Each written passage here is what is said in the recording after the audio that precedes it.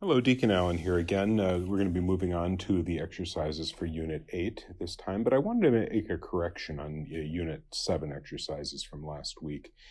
On number 6, I had one we often do, had the momentary brain freeze where I'm trying to think, what is this? It's an ablative, but what kind of ablative is it? And I babbled something about an ablative of possession, which isn't a thing. And I knew that I'd got it wrong at that moment. And after a little bit of stumbling, moved on to the next one.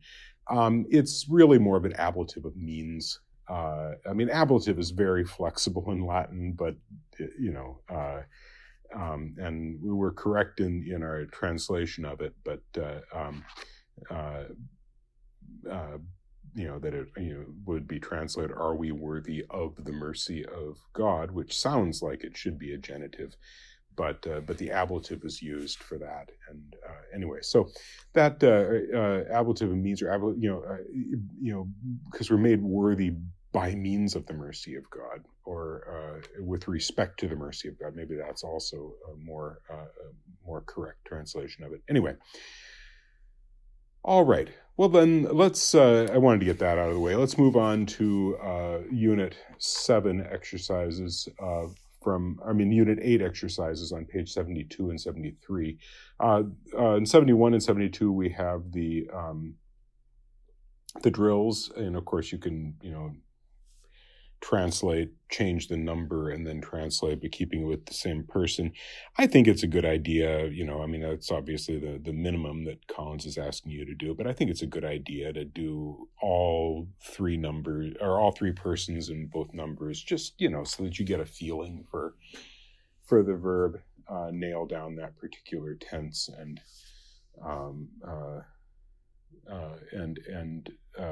voice. Moving on to the exercises, let's look at exercise 1, and let's do them, just the odd-numbered ones this time.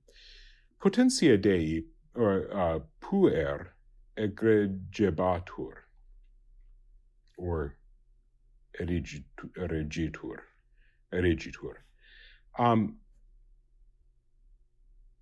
Potentia Dei, this is by the power of God.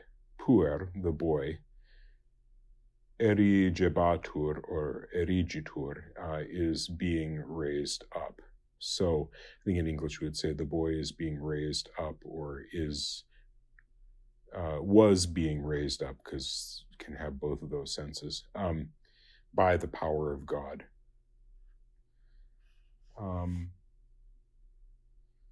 Number 3, per Christi potentiam populus ab apostolis sanabantur.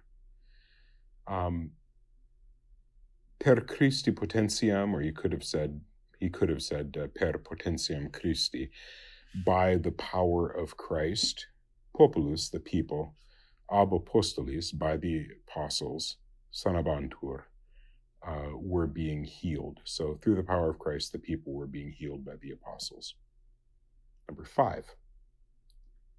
Apostoli gaudio replebantur, quia verbum Domini ad implebatur. The apostles were filled with joy, or were being filled with joy, because, quia, connecting our two independent clauses, verbum Domini, the word of the Lord, ad implebatur, was being fulfilled, or was fulfilled. Okay, so the apostles were being filled with joy because the word of the Lord was being fulfilled. Hebrae gloriosum Domini psalmis in incenso laudabant, quod mira etiam pro populo complebantur. Number 7 there. The Hebrews, Hebrei, the Hebrews were praising the glorious Lord. Gloriosum Dominum laudabant, right, which is at the end of our independent clause here, because we're really now doing our sentence order much more naturally for Latin. Earlier on in the book, Collins was using kind of standard English word order just to keep it simple for us English speakers, which, made Latin word order being very flexible. It was still grammatically correct in Latin, even though that wasn't kind of the natural word order in Latin.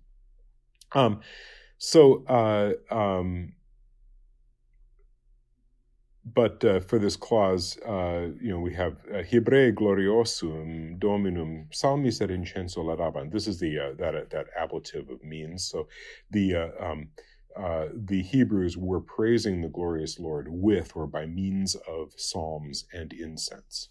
Okay, quod, because mira, those wonderful things. Notice it's neuter, so it's neuter accusative plural.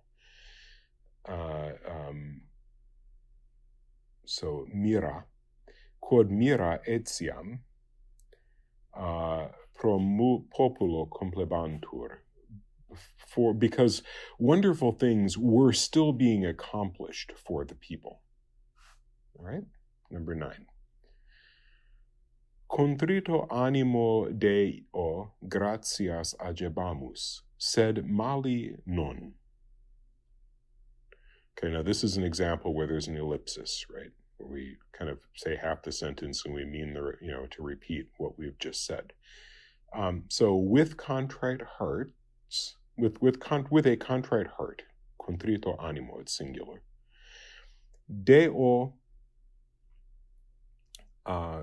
to God, gratias agebamus. Remember, we ago gratia.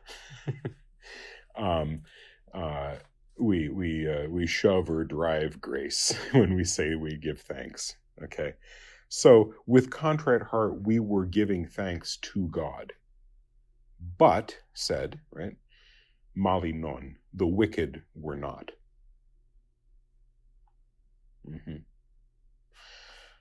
11. There is joy. Let's see. Laetitia est, et in supernis et in terrenis. All right, that's a double et, so it means both and. Laetitia est, there is joy, both in heavenly and in earthly things. Quia, because. Dominus est bonus et magnus, because the Lord is good and great. Number 13. Malus minister mundum sacrificium non faciebat. Malus minister, the wicked minister, the bad minister, mundum sacrificium, a pure or clean sacrifice, non faciebat, was not making. So the wicked minister was not making a pure sacrifice. Doctrinal note here. The church talks about how obviously the ordained ministers, especially our priests who are offering the sacrifice of the Mass and hearing our confessions and so forth, are not acting on their own behalf. If they were, we might well wonder, some priests are deeply holy, wonderful, wise. Some priests are, weak and sinful and stupid. We run the whole gamut of human experience, right? But it is always Christ acting through them. And so, although it's best to have a holy and wise priest who is helping us along the way to salvation, we don't need to sit in our pew and think, ooh, is this going to be a valid Mass? Because I don't know, that priest, I don't know, he may, maybe he's got a drinking problem or, or something or whatever. I don't know, The Latin phrase we talk about how the sacraments work, ex opere operato. They work by working, if you will, because it's Christ who's actually doing the work. And frankly, no matter how good and holy and wise an individual person might be, none of us are worthy to celebrate the sacred mysteries. None of us are worthy, ultimately, to, hold Jesus Christ in our hands.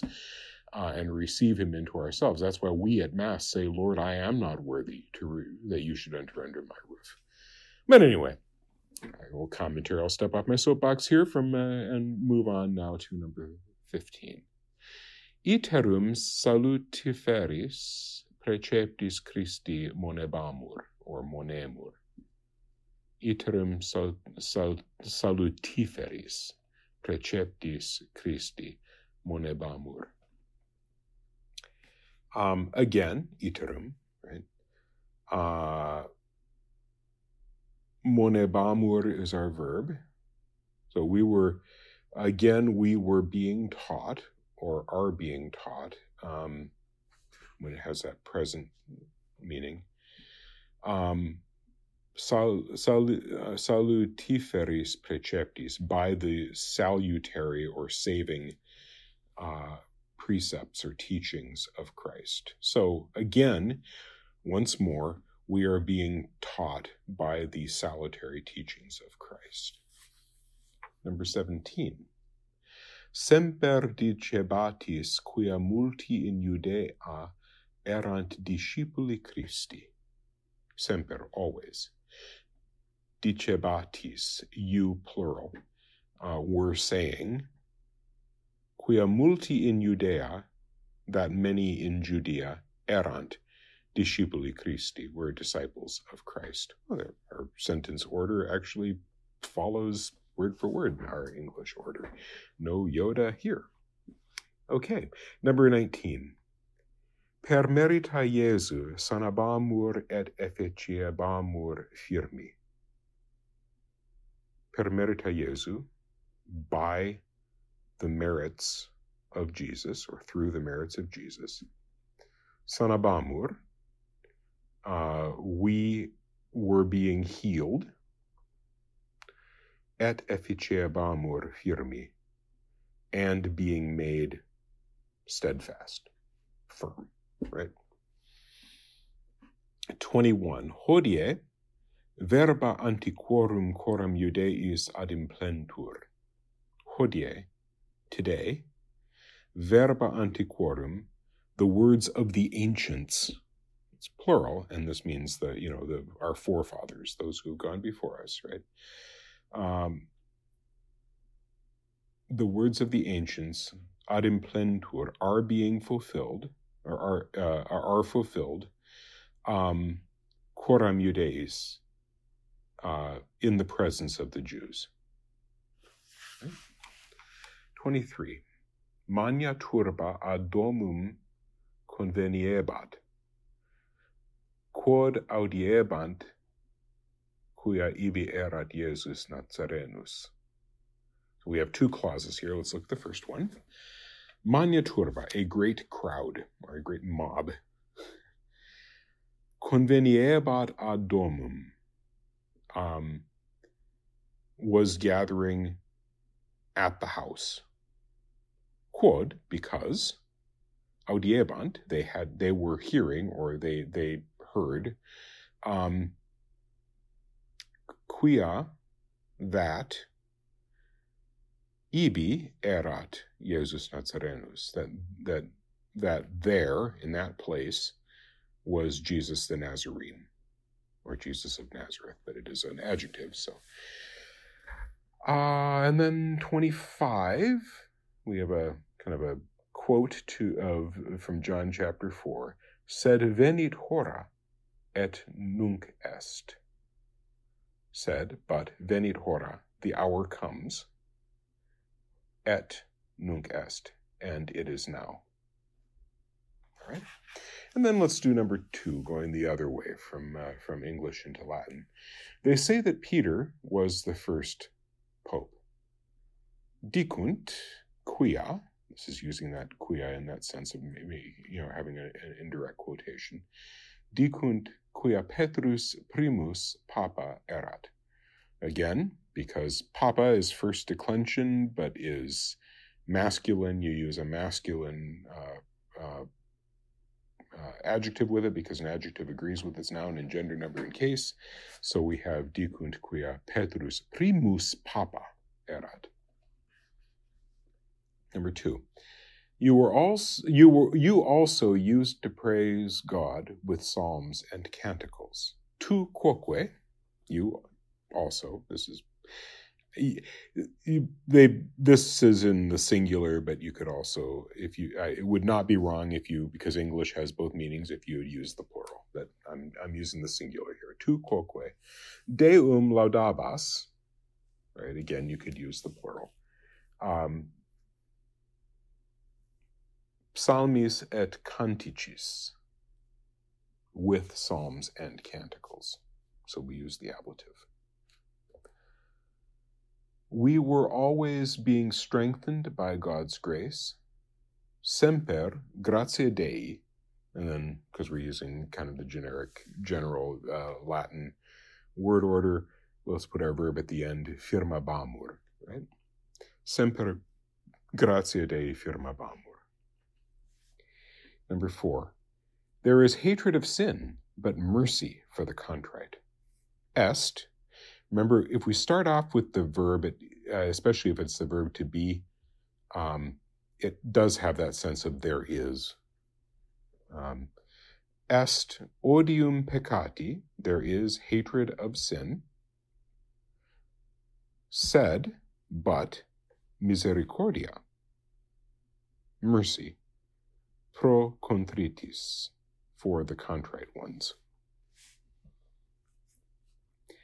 Number 5, your true and living words are being heard through the world by all the people. Tua verba vera, or verba vera tua. You could do either, a number of ways in word order in Latin here. Et viva. You could say vivaque. You could use some of those other forms of and.